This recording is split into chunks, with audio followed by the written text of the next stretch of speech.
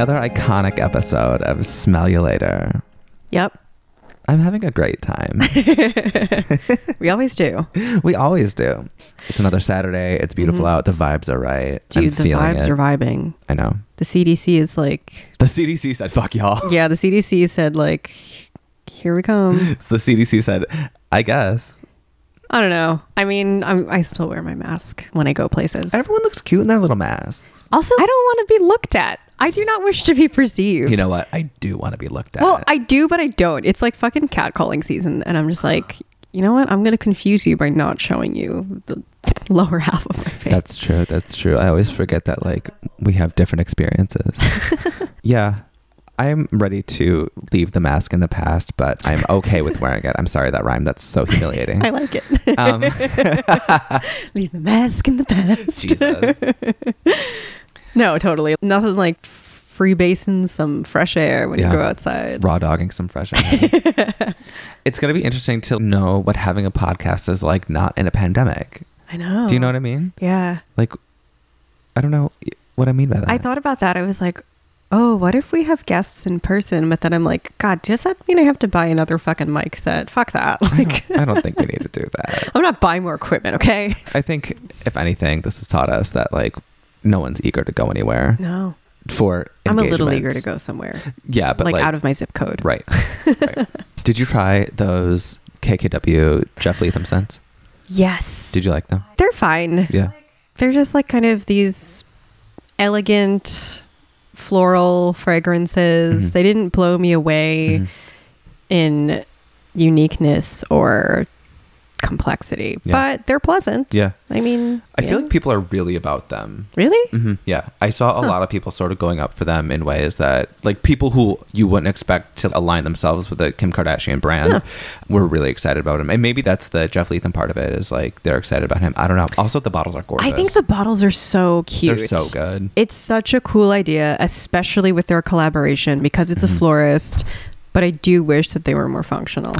I tried to put a bud in it, and there wasn't enough room in the little wells. Yeah. Like nothing could stand. Listener, if you don't know what we're referring to, Kim Kardashian just did a scent collaboration with a floral artist, Jeff Leatham, and the bottles look like little vases. They're so cool. Yeah. Do you say vase or vase? I don't know.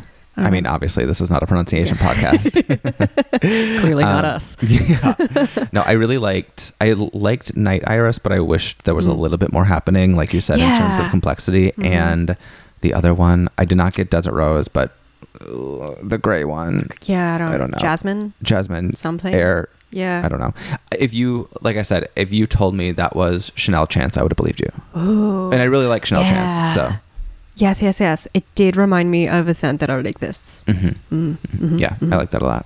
It's interesting to me to see what fragrances excite people these days. Because as you said, like, I feel like a lot more fragrance chat is happening. Yeah. And I know that people, for a lot of correct reasons, turn their noses up at the Kardashian empire. But with this launch, I was like, I think people like their fragrances, though. I think people really like the Kim ones. And honestly, they're not bad. I mean, she's a huge brand, and she's not fucking in her kitchen whipping them up. No. Like, she's working with very talented people. Yeah. I really like Crystal Gardenia Oud. That is a gorgeous fragrance. It was one of her original 3. And people really like Body. Yeah. People really like the Kimoji fragrances. I think I smelled them. Those launched when I was still working at Allure, and I think they got sent to the beauty director at the time, so I just smelled them in her office, and I was like, oh, that's nice. There's one that people, like, specifically beauty editors really love. It was the Kimoji fragrance that I think looked like a text message bubble, but I think it was black. I'll Google it. Yeah. People love that one, and I can't hunt it down anywhere. If you have that one, hit me up. Also, Kim Kardashian. What's good? She would never come on Smell You Later. No, she would come on Smell You Later for sure. Yeah. Really? Yeah. Do we want her on Smell You Later? Yes. Okay. Kim Kardashian. Absolutely. Sure. This is an open invitation to Kim Kardashian to come on Smell You Later whenever she wants. I just actually putting that out there. I just saw her publicist last night. Wait, you know her publicist? Not Kim Kardashian. The publicist. fragrance. The fragrance publicist. Okay. We can make this happen. Yeah. I'm gonna float it to her, and she'll be like, "What the fuck are you thinking?" But I'm gonna say She'll be within like, 2 don't years. make me do my job. Yeah, no, I'm gonna say within 2 years we'll have Kim on. I'm manifesting this. Sure. Yeah. Things are great lately. A lot of things are coming my way. I know. I'm feeling a lot of positive energy. You're like, your whole life is just falling into place. Well, something is falling. Yeah, I mean, You're moving on up, dude. Literally. dude, I know. From the 5th floor to the 20th floor. Thank you, Sable. Yes, she signed a lease in her dream place. In a high rise. In a high rise with a doorman. So I will sick. never miss a package again. That is the only reason I moved. I was like, I'm so sick of missing UPS packages. So I think my UPS man is like, we're buds. I don't know why this happens a lot, but USPS usually will drop one of my packages or my building's packages off at the adjacent building. I don't know why. And if he sees them, he will literally bring them to me. Oh. UPS man, when he's delivering next door. And I was like, oh, that's really nice. that's nice. Yeah. So I never miss a package. We love our postal workers. We love them. Anyway, Tynan, what do you smell like today? I smell like a classic fragrance. Ooh. And I wore it today because you have been talking quite a bit about yuzu. Love that yuzu. I was like, let me gag the girl. This is a fragrance that I just recently got my hands on, but it like lives in my brain as a really classic, lightweight, airy fragrance that I really like. So I finally hit them up and was like, you know what, I did what publicists hate when there's a new launch and they're like, hey, like, can we send this to you? And I was like, actually, what you can send me is the one that came out 25 years ago. So I do that all the time. I know. Anyway. It's like improv. Yes, and. Yes. God. I'm wearing, I hate this name actually. It's by Issey Miyake. It is their original fragrance for men called L'Eau d'Issey. L'Eau d'Issey. Water of Issey. Yeah. Oh, like so- L apostrophe. Yeah. How would you say L'Eau that? d'Issey. Oh, yeah. Yeah. That. The water of Issey. The water of Issey. I've wanted to get my hands on it for a really long time, and now I had a reason to. It is lovely. It's a very, I would say, woody citrus, more citrus than woody, definitely. It is not what I remembered it being, but I still really like it. It came out in 1994, and back in the 90s, as you know, when you look at the notes in the build of a fragrance, it is, as I like to say, shit on shit. I love that phrase. And that's an industry term for you. No, but you know, when we talk about Angel or we talk about, I don't know, Poison. Yeah. It's just literally any note you can think of just thrown in there. And this one is exactly It's that. like Stregonona. Yeah. Shit on shit. Right. It does what it does in a really nice way. But instead of taking maybe one or two citrus notes and one or two woods and building an idea, it just took all of them. Really? I thought the Issey Miyake scents were quite minimal. Olfactory wise, it's concise. But to get there, it took yuzu, Love it. lemon bergamot, lemon verbena, mandarin, cypress, coriander, tarragon, sage, and that's just the top. In the middle, you've got blue lotus, nutmeg, lily of the valley, saffron, cinnamon, geranium, and at the base, there's vetiver, musk, cedar, sandalwood, tobacco, amber, and I only run you through those just to like sort of illustrate. Scent-wise, there's not a lot happening, but within the scent, it's just a free-for-all.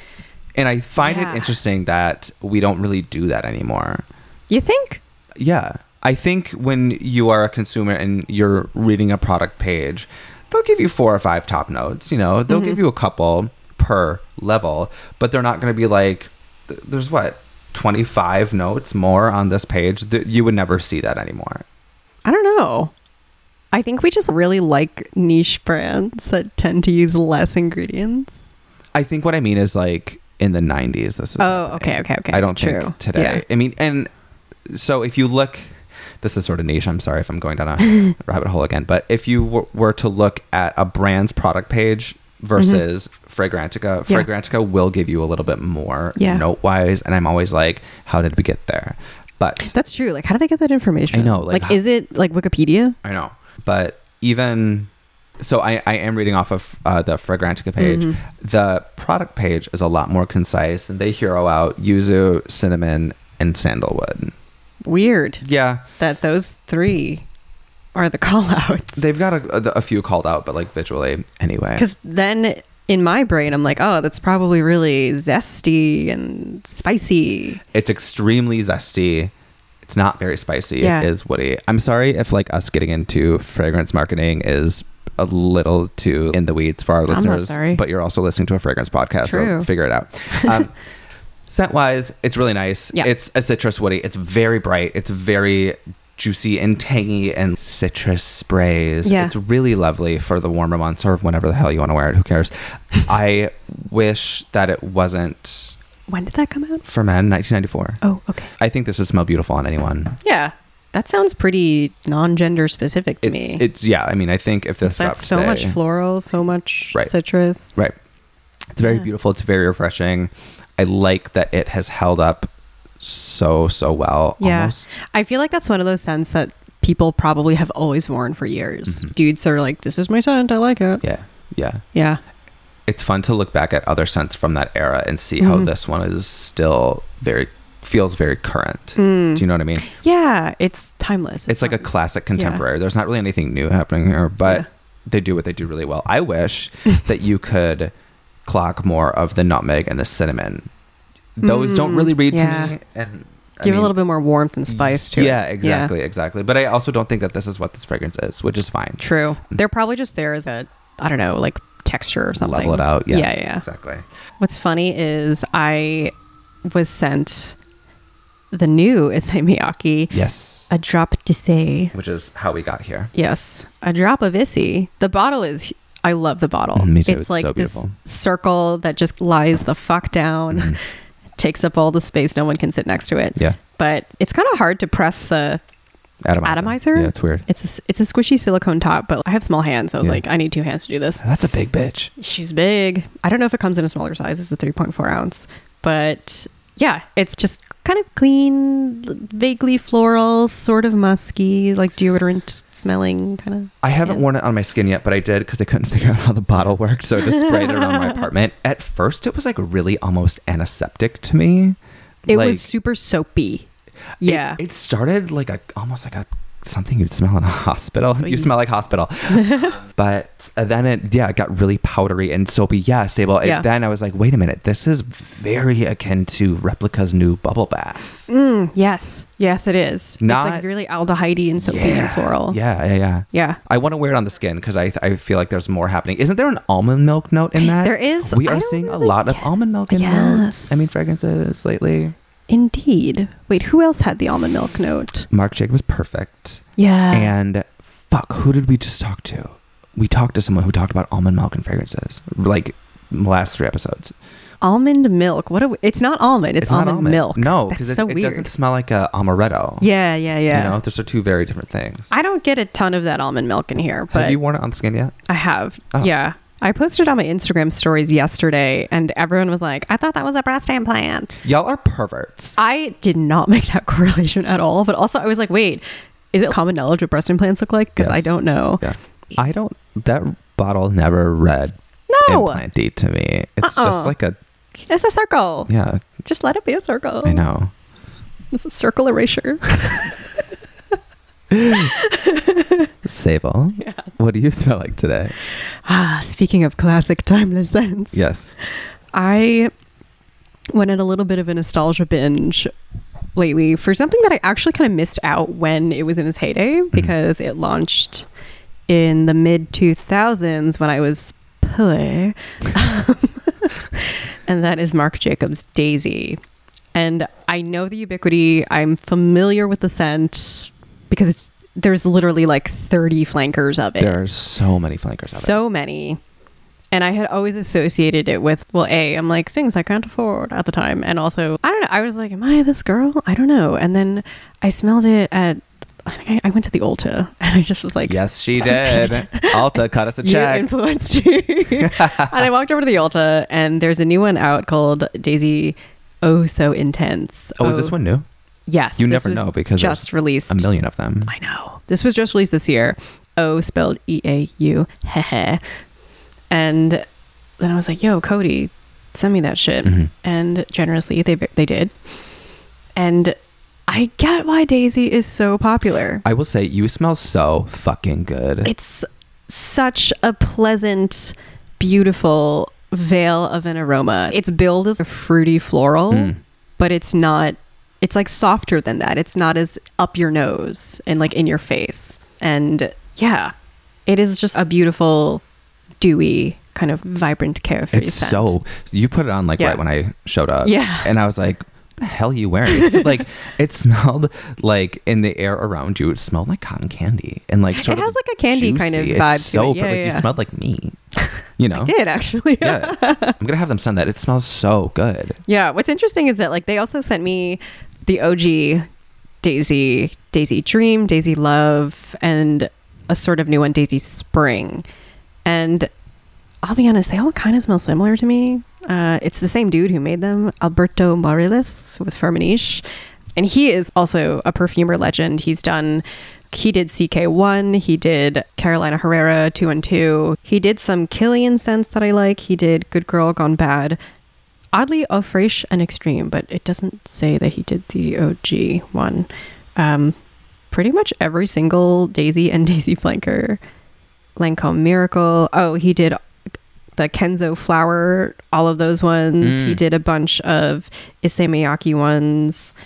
Yeah, bunch of Issey Miyake. Did he do the one that you were just talking about? No, I don't think he did. He's been working. Yeah, he's working all of the Gucci scents, like Gucci Bloom and those bajillion flankers and the Gucci Guilty. Yeah.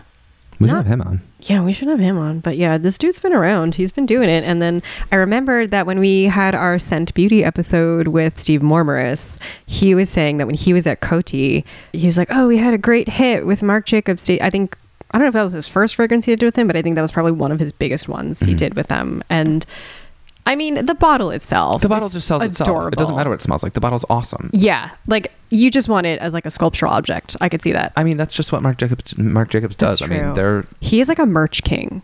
Yeah. I remember it's closed down now, but in like the mid-aughts, there was that West Village Marc Jacobs accessory store. And it had all like the cheapy things, like the tote bags and keychains and like little bits and bobs like that. And there was always a fucking line around the block for that store. Really? I guess because it was the thing that most people could afford from the brand. That's true. So everyone wanted that kitsch. All of those Marc Jacobs tote bags, like the Marc by Marc Jacobs by Marc Jacobs tote bags. Oh my God. Like, right. all of those were from that store. And they were like, I think like $30. Right. So gosh, what a cash cow. Yeah, he's smart. But yeah, these little plastic flowers, I just want to squeeze them because they just look so good. They give me cute aggression. All of his bottles, it's ridiculous. Like perfect. Oh yeah. You know, I wanted. I liked that one too when I smelled it at Ulta. I was like, oh. And that also, it's not the same as Daisy, but they're like neighbors. That one to me is like the new generation of quote unquote skin scents, where they're not by definition, but it wears really close to you. It kind of smells like nothing, but it is very pretty. It's like sweet and musky. Yeah, it's like sweet, really soft woods and musky. Yeah. It's nice. It's not for me, but it's really nice. Really? Yeah. I would have thought that would have been for you. It's a little too musky. Cotton ball-y for me. Got it. You know? Okay. That sounds like more my thing. Yeah, no, honestly. Yeah, but all of the daisies, I tried wearing they were all eau de toilettes. So they didn't last that long, but the scents are beautiful. And I'm like, oh, I get it now. Right. Although I also feel like I'm like, am I too old to wear this? No. Hell no. I don't know why. I just associate it with young girls. Kind of like the first perfume you buy for yourself on like college graduation or something. Maybe that's just because it's when it came out for me. Yeah. But no, I think it's still massively popular. We got to get someone from Marc Jacobs on the show. Yeah, we should. We do. Alberto, what's up? Yeah. We should get Marc Jacobs on the show. Mark, what's up? I would fall out. Is he problematic? No, I actually don't think he's been canceled. Oh, okay, cool. Which is good. I think he's sort of like has been. I don't know why I thought he was for a second. I'm like, no. I don't know. All fashion people, I'm like, it's something. I literally, honestly, and I listen. I am all for cancel culture. Do not get me wrong. Let's cancel anyone. But anytime I'm like bringing up a brand or a person, I'm like, wait, can I say this? You know what I mean? We live in a society. We live in a society. Speaking of, I'm just like smelling Marc Jacobs Daisy. Oh, so intense. Yeah. It's just me doing ASMR sniffs. Speaking of skin scents, today we have the engineer of skin scents, Giza Schoen from Eccentric Molecules. And before we jump into it, I think we should give them a rundown of one, the brand. What is it? And two, Skin Scents themselves. What are they? Yes. Why don't you run them through Eccentric Molecules? Because I think you'll do it better than I. Okay. Eccentric Molecules is a brand founded on the basis of hearing out these synthetic aroma molecules. There's 5 of them in the collection now. And each set, they're just made by number. So there's 1, 2, 3, 4, 5. There's 2 fragrances in the set. So there's Molecule 01 and Eccentric 01. And then, just up the numbers from there. And so each set heroes out a molecule. And then the eccentric counterpart is the artistic expression of that. So the molecule scent is just that molecule at a very high concentration. And then the eccentric fragrance is that molecule plus other notes to make it into more of a traditional fragrance. Right. I included him in a Harper's Bazaar fragrance story I wrote for the January issue. And that's when I really became acquainted with the brand. I was kind of aware of them, but I wasn't super knowledgeable about what they were about. Okay, so we've been talking a lot about natural fragrance and clean fragrance and all that jazz, and then we're like, what about synthetics, which are in everything and have to be used, obviously, because we can't be using up all these natural resources. And also there's a lot of things that you just don't have access to or you can't create that you can do with synthetics. So the first 01 fragrance heroes out ISO E Super, which you have possibly heard the name thrown around because I think it's very trendy these days. It's like a skin scent.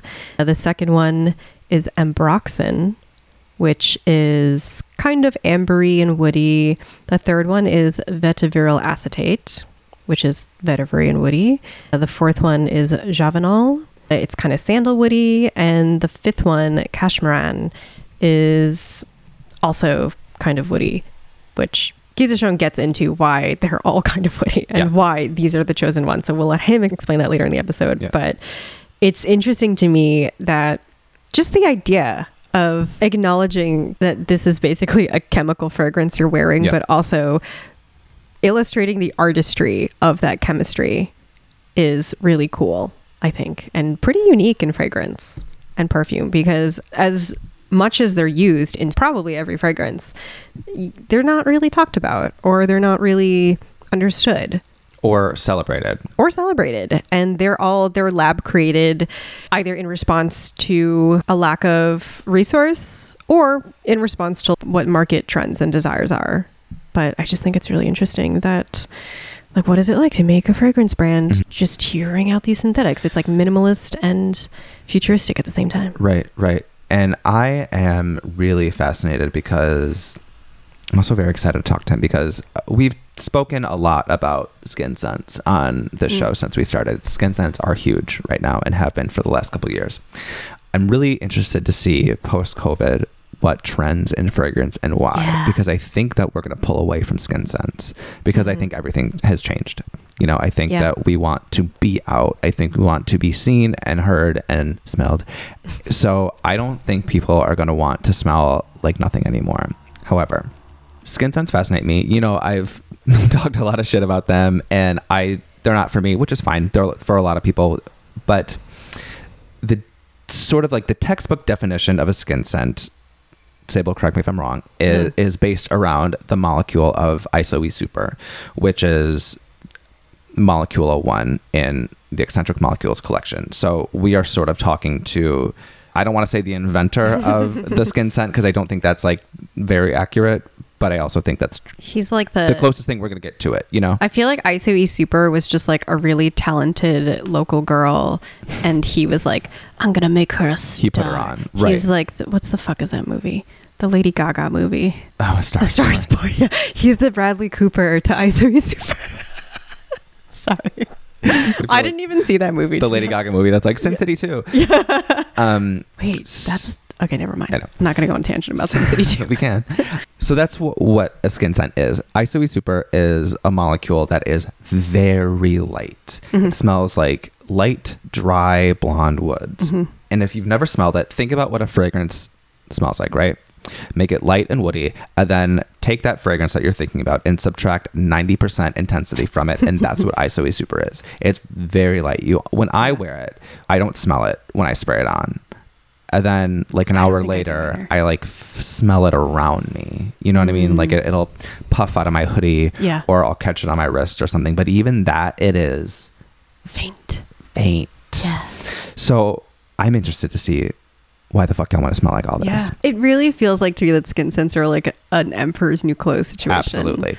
Well, okay, so there's that. There's, the textbook definition of the skin scent, which is Isley Super. But then you have like the contemporary, what it has evolved there's into. interpretation, yeah. Interpretation. So, I mean, people think skin scent and they think of what? Santal 33. Is there any fragrance that we talk about more on this goddamn show than Santal 33 or Glossier You? I personally don't think Santal reads to me as a skin scent. I think it reads as just like a woody. I agree, but I also think that is what people think of as a skin scent.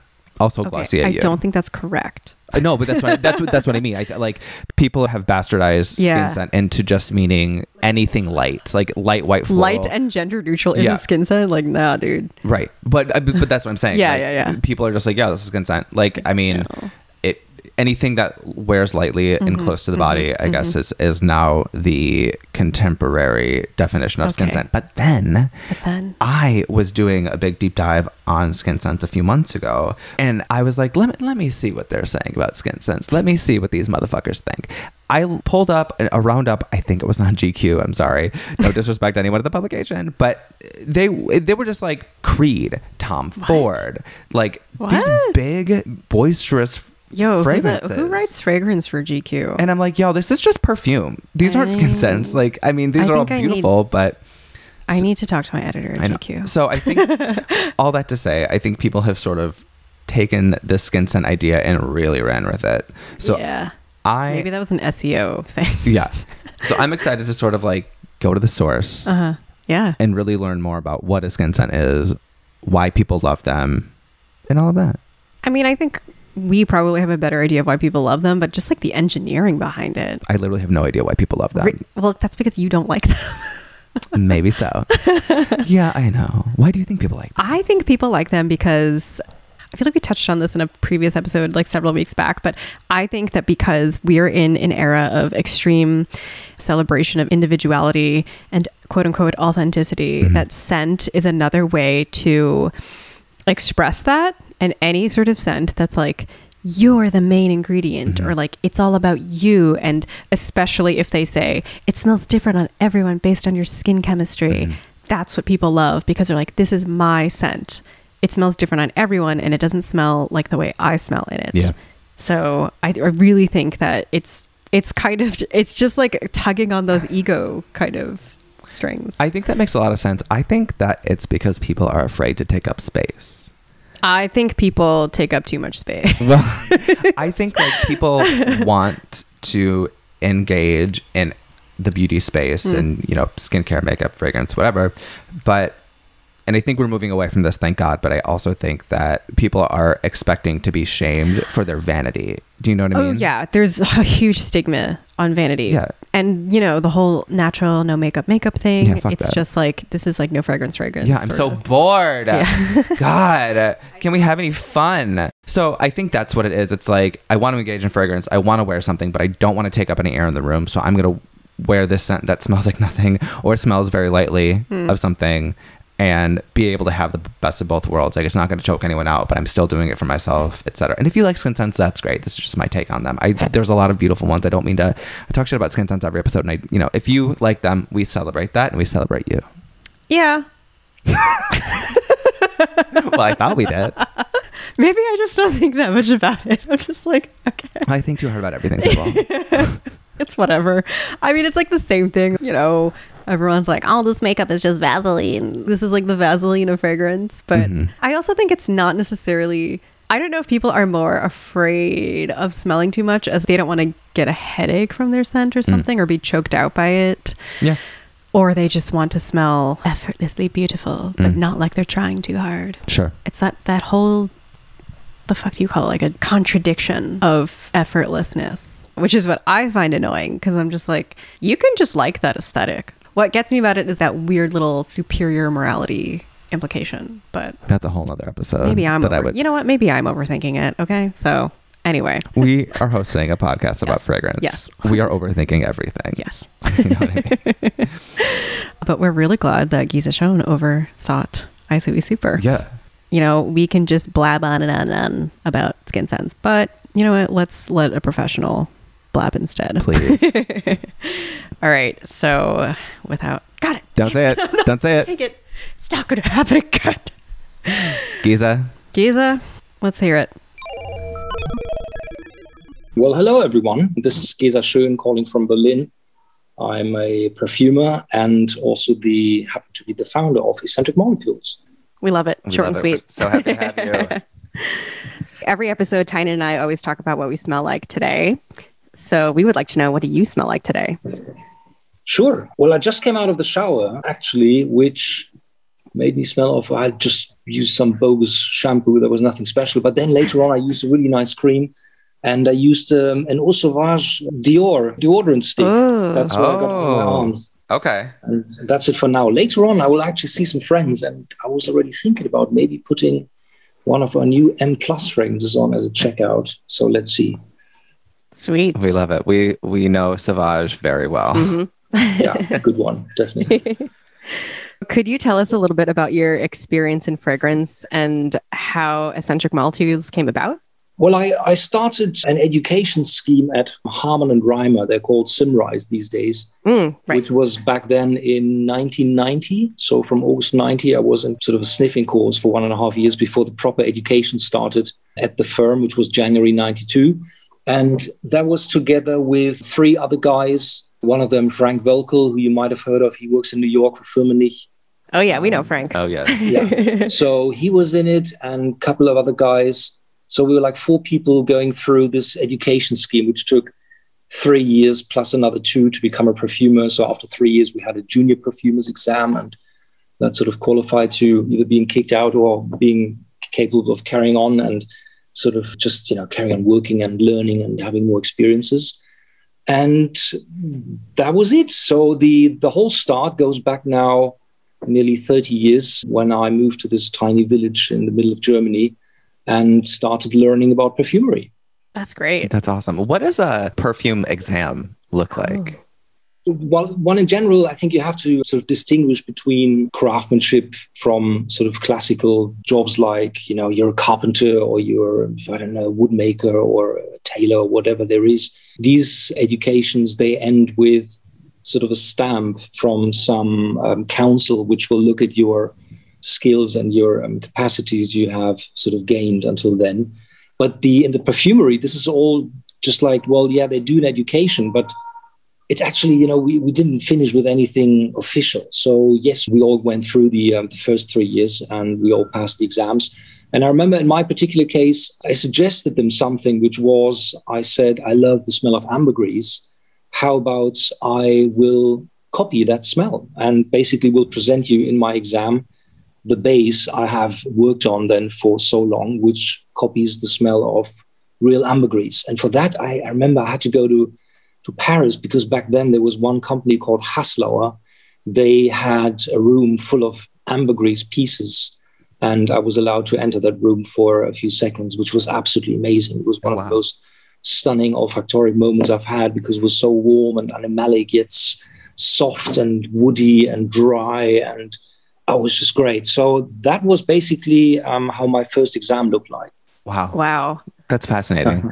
I feel like it's like you enter the bank vault and you can smell the room for a minute. Yeah, that was amazing. Absolutely.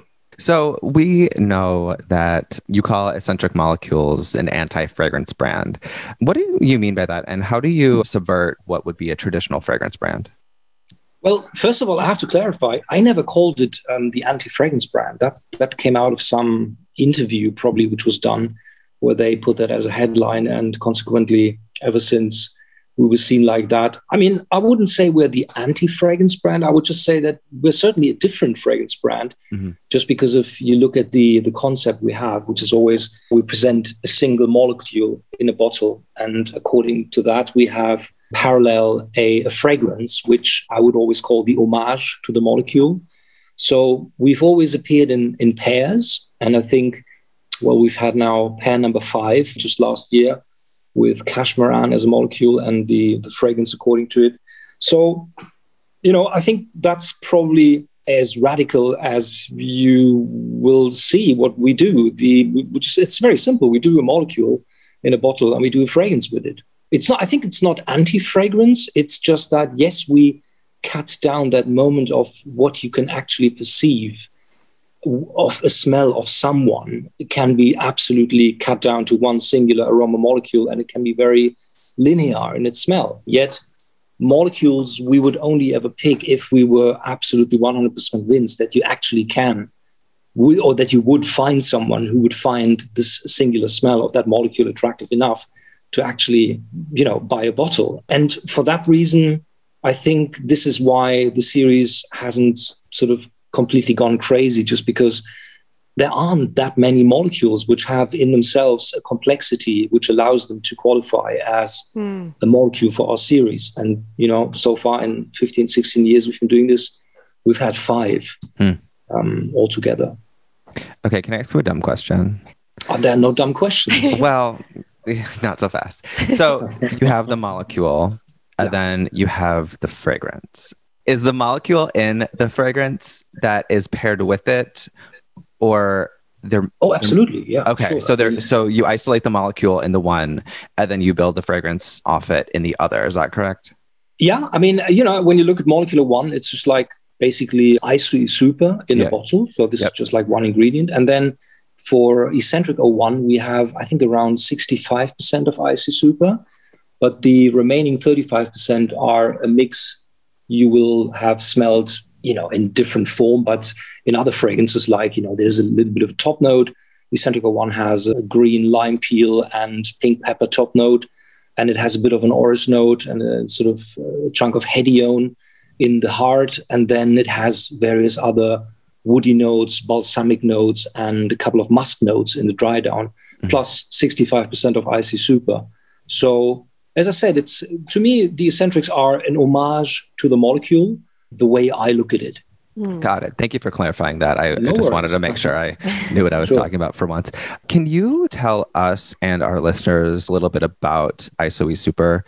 Because we know that the usage of the molecule is what defines skin scents a lot of the time. And when we think of the molecule, we think of you. So I'd just love to hear your take on it and your approach and why you do what you do. Well, let's start at the very beginning when, I think in 1972 or 1973, IC Super was discovered in a lab at IFF in America. They found it. They probably instantly realized what sort of an unusual ingredient that was. And very, I think just a year had passed when it was introduced. Perfumers already started using it. And I think the first usage was in the first Halston women's fragrance. They used 8% of IC Super. And like with most other ingredients, which just enter the market in a new sort of way with their presence, the people in the beginning are very careful in the usage. So you could see then over the next few years that until the late 80s, IC Super was used sort of 20, 25, 30% within a formula.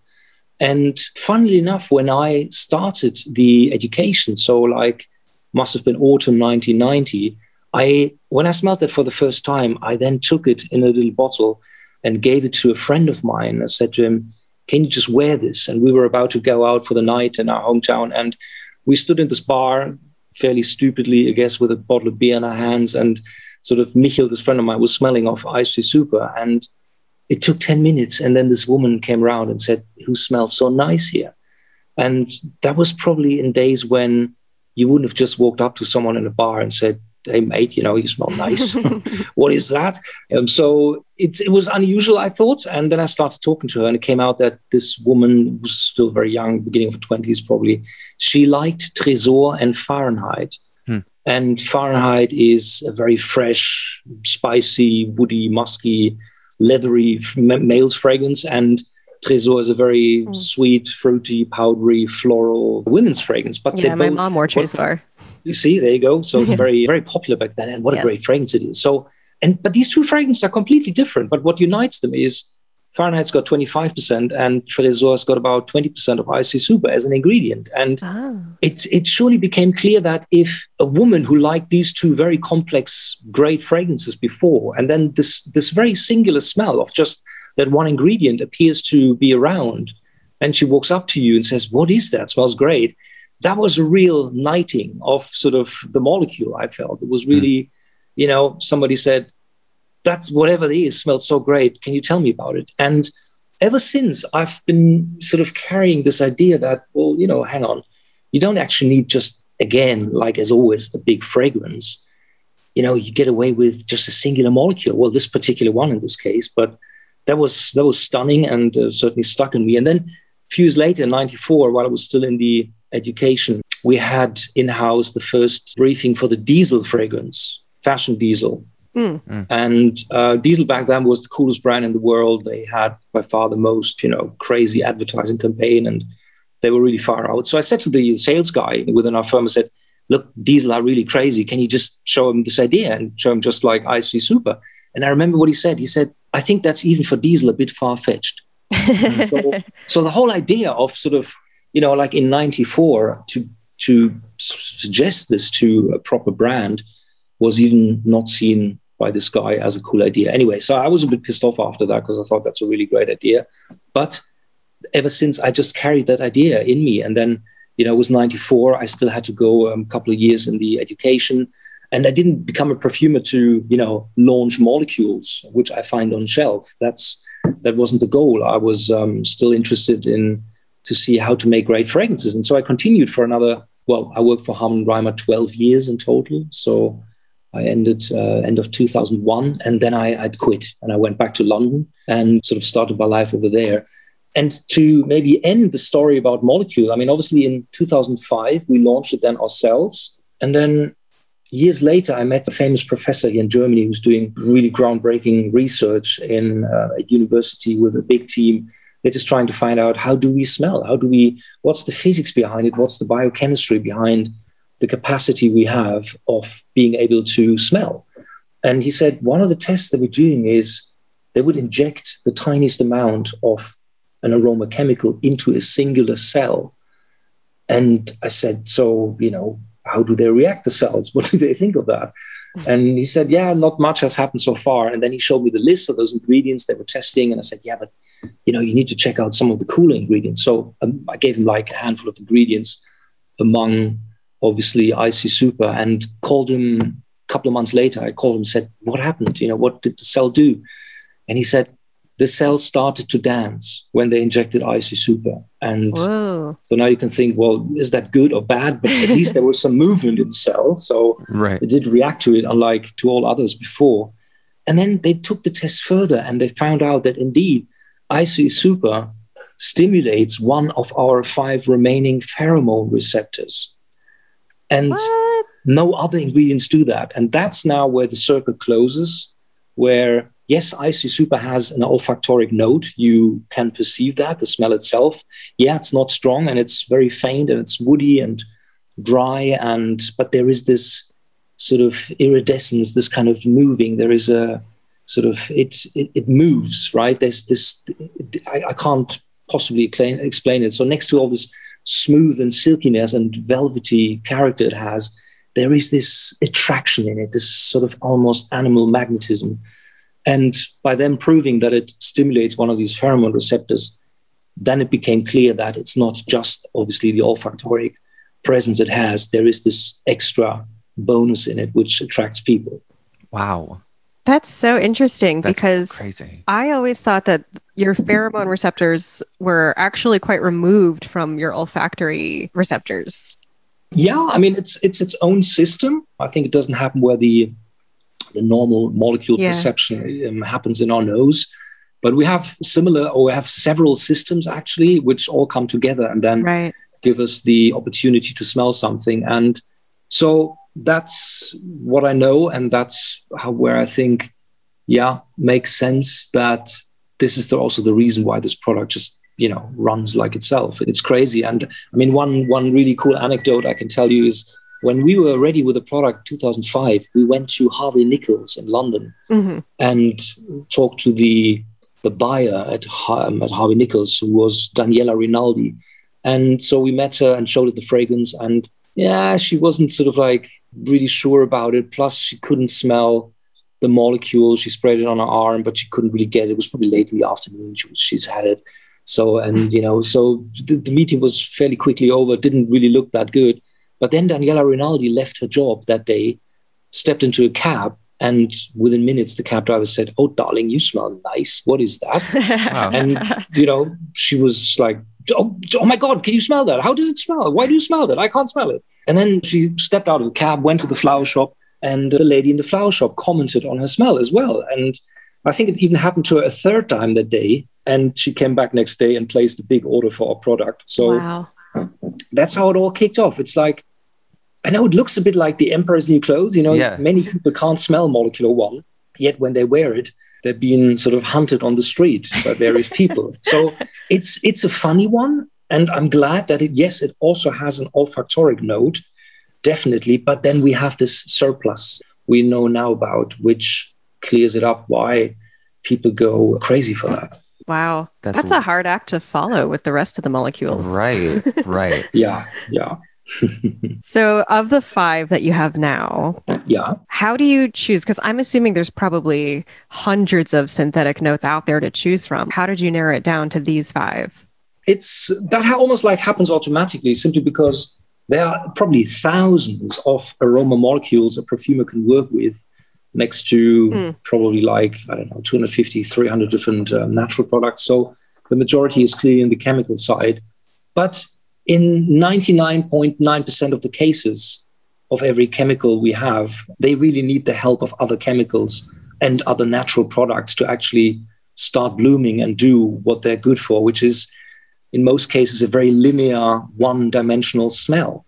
So that's why the ones we've launched, they have more complexity in themselves, and simply, not to shit on our own doorstep. I mean, we're not launching something which isn't just a single molecule. That's part of the concept and of our approach. So only IC Super, Ambroxan, Vetiver acetate, Javanol, and Cashmeran actually did qualify. And funnily enough, when you look at them and you compare them to all other sort of brackets and groups within perfumery, all 5 basically are woody.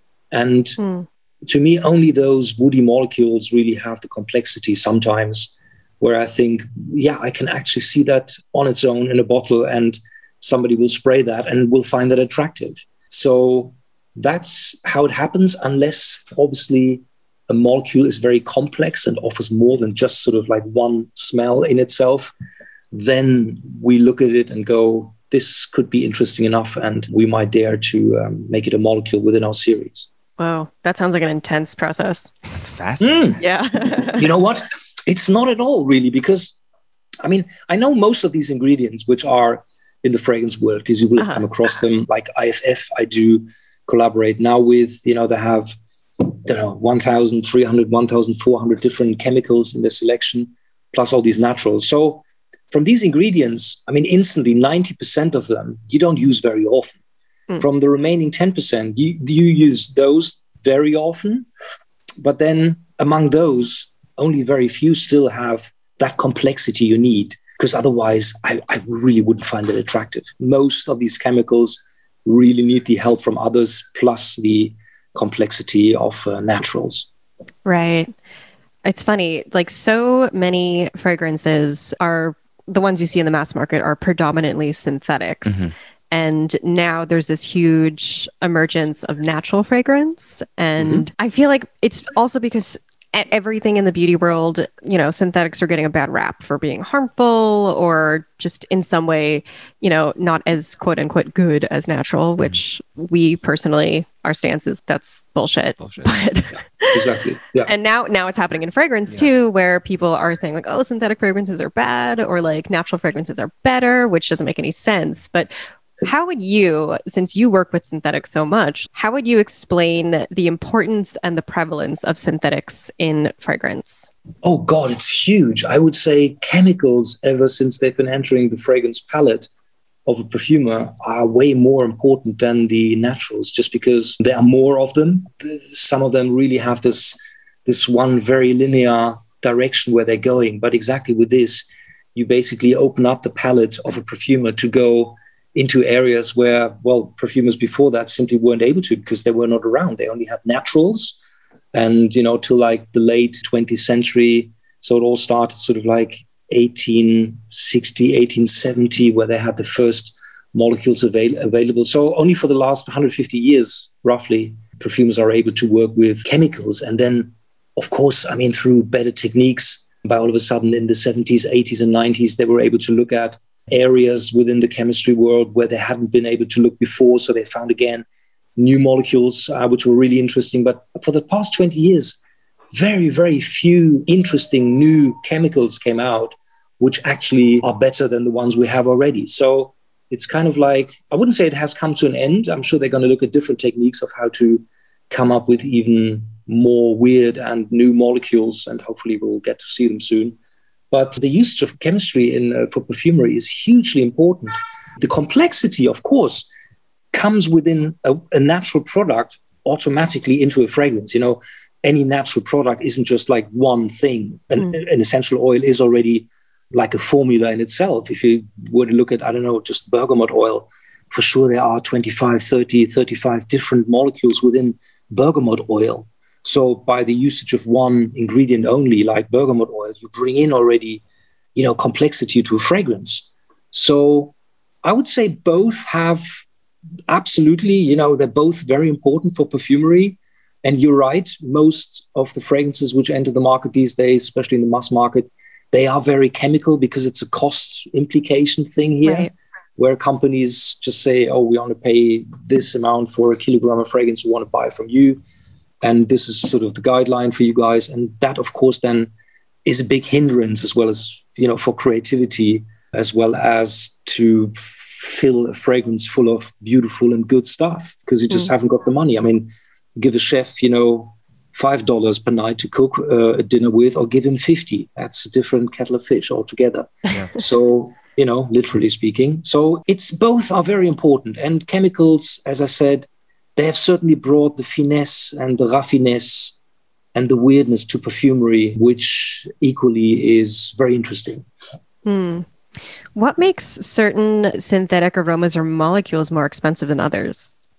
The process, how to get there, that's really, depends. There are some chemicals, they cost $2 or $3 a kilogram. And then there are others, they cost sort of 10, 20,000 euros per kilogram. The most expensive products in perfumery are naturals. For example, we're going to talk about later, the M+ Iris fragrance we did that has various grams of an ingredient called Iris Absolue Pallida, which is probably the most expensive yet best quality there is of natural iris root. And that costs 50,000 euros per kilo. So that's really expensive, yet there's a reason for it. This product is just so outrageously gorgeous and special and concentrated and earthy and musky and woody and very special that, you will find people who will use that in their fragrances. This is not for the industry. They wouldn't be able to afford this. So if they want an iris note, they're going to probably look at chemicals only.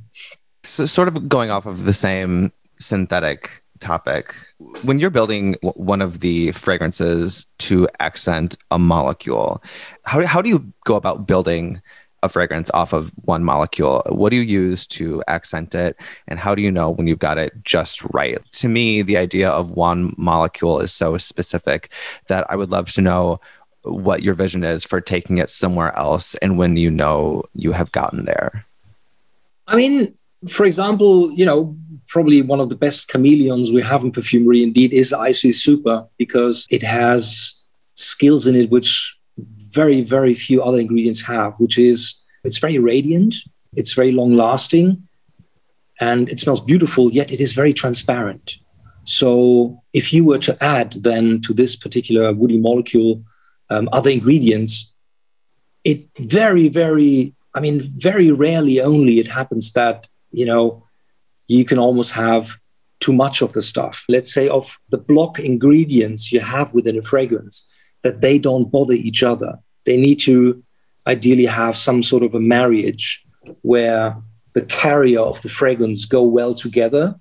And then, of course, you have other notes to accentuate certain effects you want within the fragrance. But it's lots of trial and error. So you always have to sort of reflect and look back and dive into the formula again to be absolutely honest to yourself so that you don't mess up your formula, if you know what I mean. Right. It's like, when a chef has an idea about what he wants to cook, and then he keeps adding more stuff, and at the end he sort of like loses himself almost, Right. whereby he should have stuck to those 2 kinds of veggies and 3 kinds of spices, and just 1 oil and not 5 oils he's using. And so the lesser ingredients, the better. I think if fewer ingredients already form something which is of some beauty and some sort of an attractive perception within the client, then that's better. The more complex it gets, the more complicated it gets for the client to actually smell singular notes, and then it all becomes one. And having said that, I mean, there are fantastic fragrances out there which are loaded with bases, which are, they contain already dozens of ingredients again. And if you would linearize a formula like that, you probably would have hundreds of ingredients which play with each other. But sometimes it works, sometimes it doesn't. So you always have to try and control the formula you're working on. Yeah. Was that the idea behind the M+ series, to hero out the ISO E Super with different accompaniments? Yeah, that really was an accident. It happened whenever I would show my partner Sophie some fragrances I was working on. I noticed at some stage that whenever there was an iris note in them, she would like them instantly. So I said to her, "You really like iris notes, do you?" And she said, "I don't know what iris is like." So I showed her the ingredients I have here in my lab, and yeah, she loved it. She was clearly an iris fan. So she said, "Why don't you make me an iris fragrance?" And I said, "I can try, of course." Yeah. So I thought, but then, when you look at iris and the smell, when you have a concentrated iris natural product, you can clearly smell that. But the effect it has in a fragrance is really what is so striking about it, because it adds kind of a very warm yet earthy, powdery magic to the fragrance. It's mesmerizing. It really is a magical product. I can't overlay this again like in all other iris fragrances which are out there, where iris has been paired with too many other ingredients which overlay the iris notes. So again, I thought, well, let's just, I'm lazy. Let's go to the old route. So I'll just, pick a huge amount of IC Super. And when I looked at the formula, it was just basically molecule 1 + 1. It was M+ iris.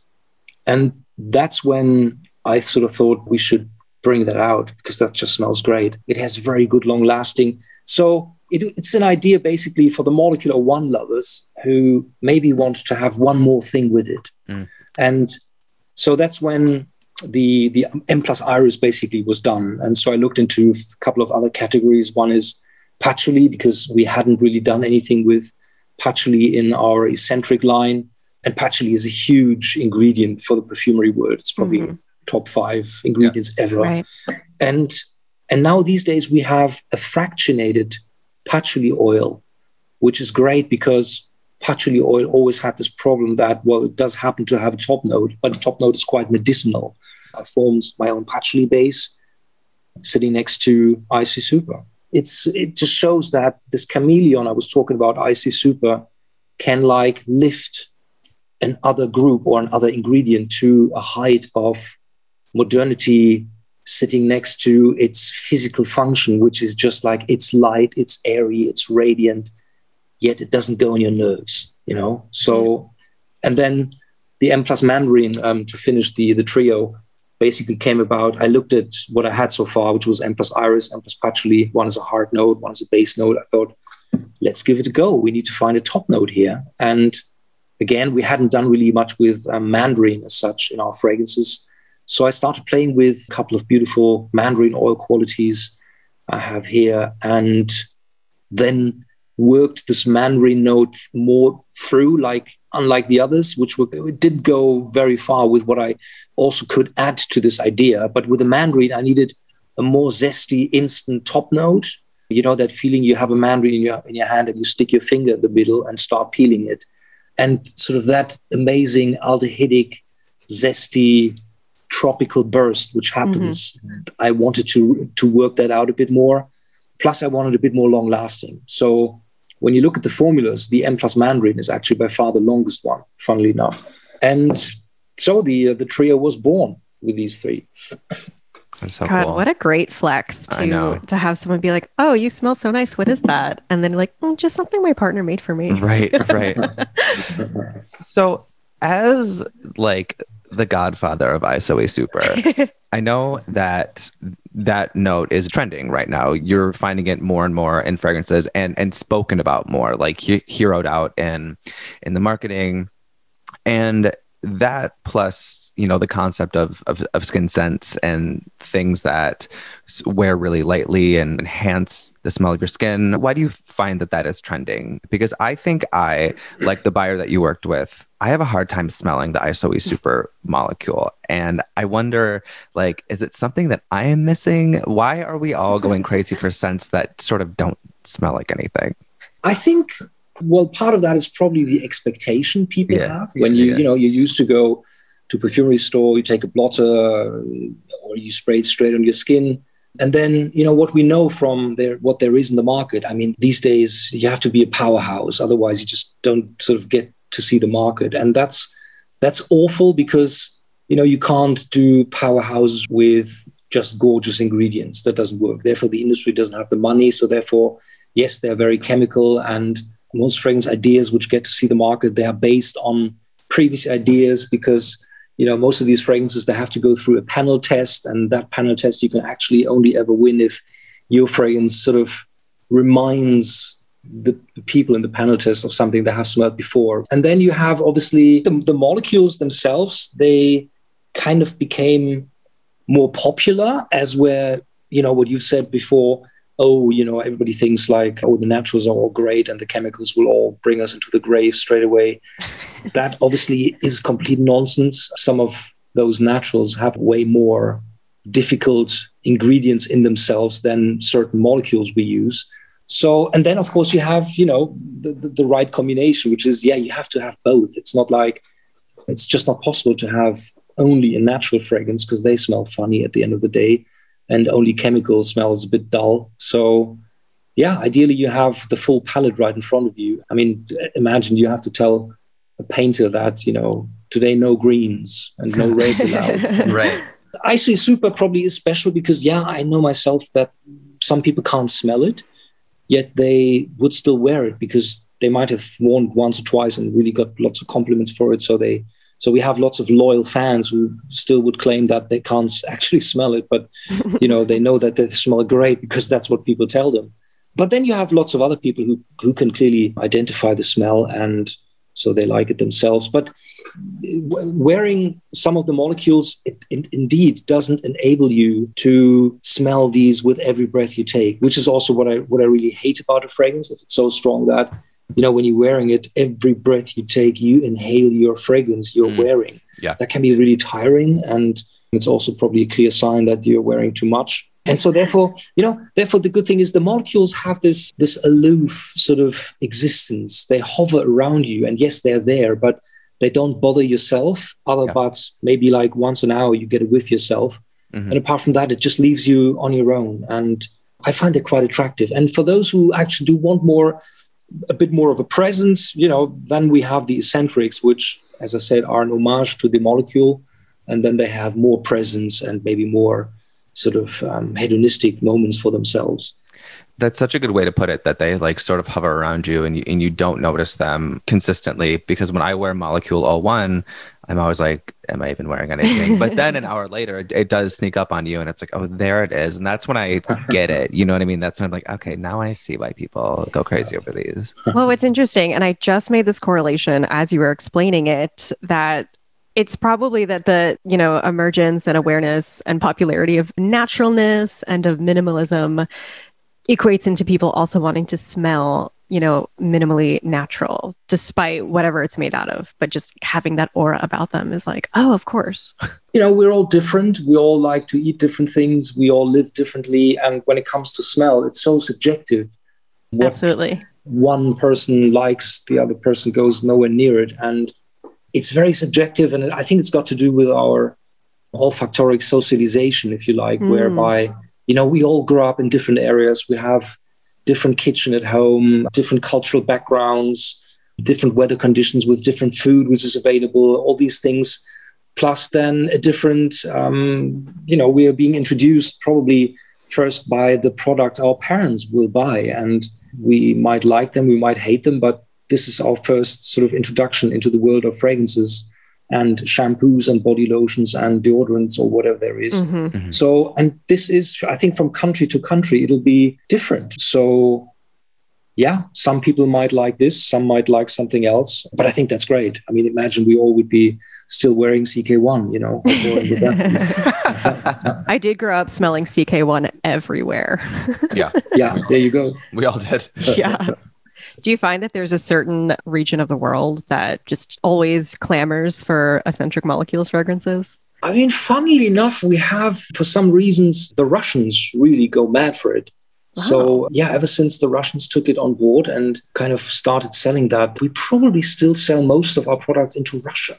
There's no explanation really. I mean, we do sell extremely well in England, in the UK, Germany is great, Italy is great, but we also sell in Asia these days, or in Australia or New Zealand. And, we keep selling to the shops for the past 10, 15 years. So it seems like there are fans to be made everywhere with the product.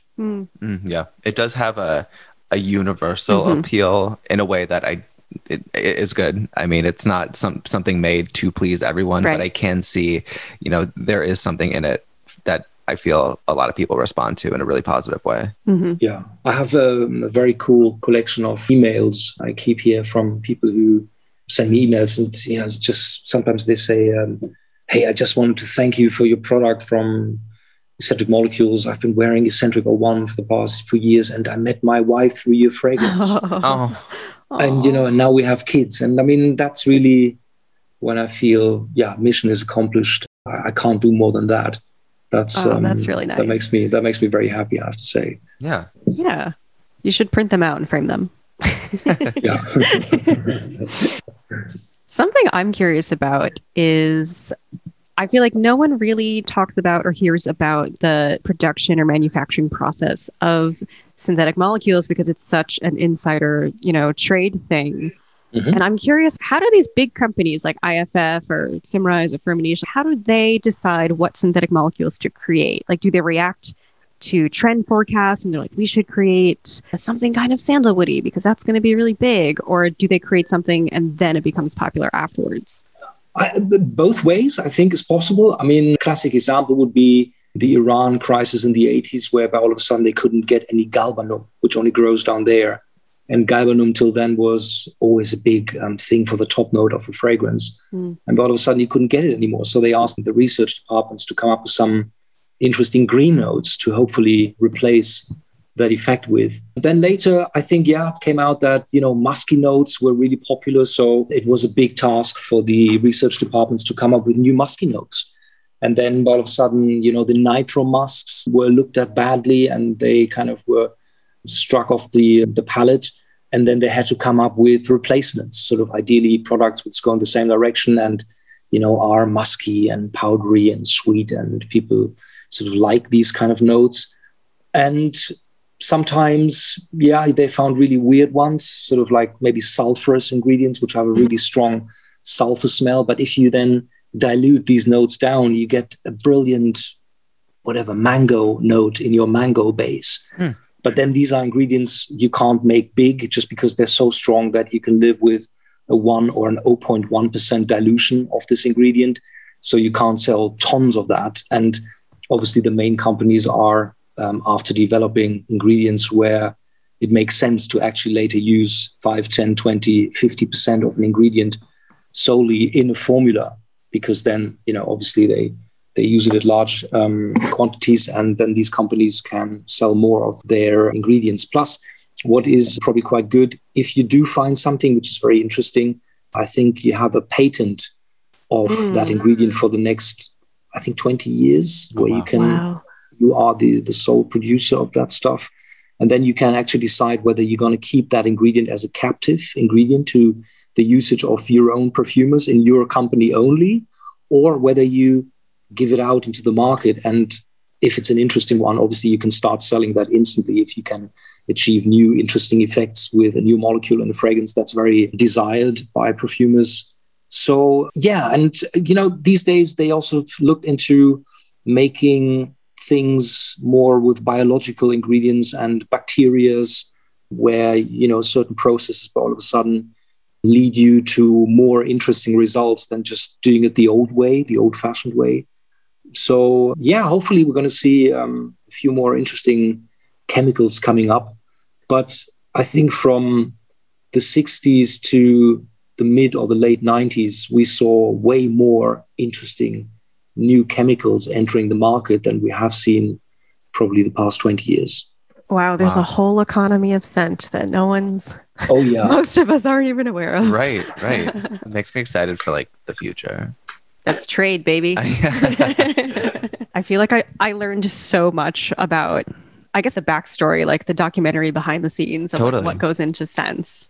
It's so cool. Yeah, it's definitely fascinating, just because also still so very few people get the chance to do that. But then, with having 400 or 500 perfumers on the planet, it's enough to fragrance every product we can buy. Also, don't forget, sometimes when, let's say, I don't know, Procter & Gamble or L'Oreal or one of the big ones is briefing out a new washing powder for the Asian market, if you win this as for your company, that's huge business, because they're not going to order 10 kilograms or 50 kilograms. They're going to order 50 tons or 100 tons first order. And that's a massive turnover of ingredients and perfume, fragrance oil, which then becomes very attractive. So probably the biggest field for the perfume market is still all these products we use household every day. Products, household products, and something for our body. I mean, fine fragrance, of course, is very prestigious and very important to all of the big companies. Yet, I think their turnover is within this segment is fairly little in comparison to all the other segments. That makes a lot of sense. Just by cost and value. I have a theory that yuzu and pepper are going to be the two big scent things for the next 5 years.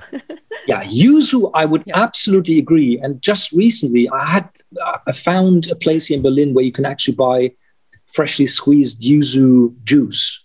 Wow. And have been adding it to almost like every food I'm cooking. And it's amazing, isn't it? I love yuzu and everything. It's like the perfect mandarin fruitiness next to the juicy, sappy, citrusy aspect it has. It's powerful. It's delicious. I love it. Yuzu, yes, all for it. Yeah. I don't know. Maybe you should do an M+ yuzu. Dude, that is probably the most comprehensive explainer of skin scents on wax on the internet right now. Probably. You know what I mean? And definitely of ISO E Super. Yeah. Which, what a name. Yeah. It's such a cool, weird, mysterious name. It is.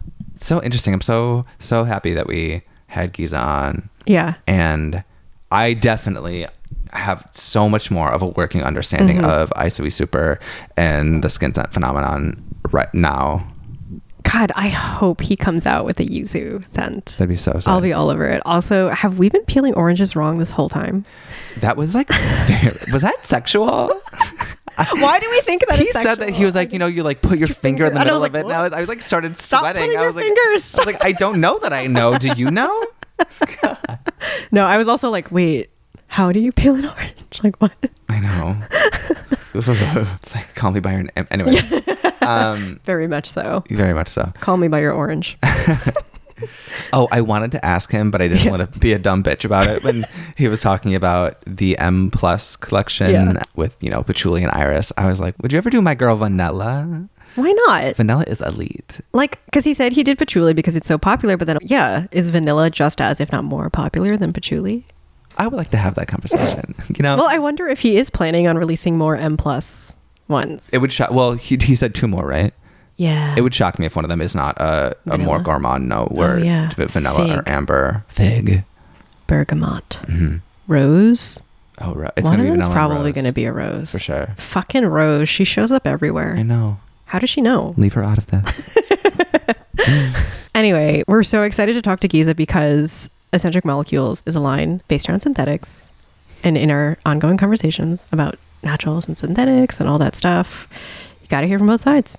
We're some both side bitches. I'm so glad that you are here, Sable, to make the connection for our listeners and for me. Because you said that and I was like, oh yeah, that is why we did that. You're like, why did we do this again? I was like, word.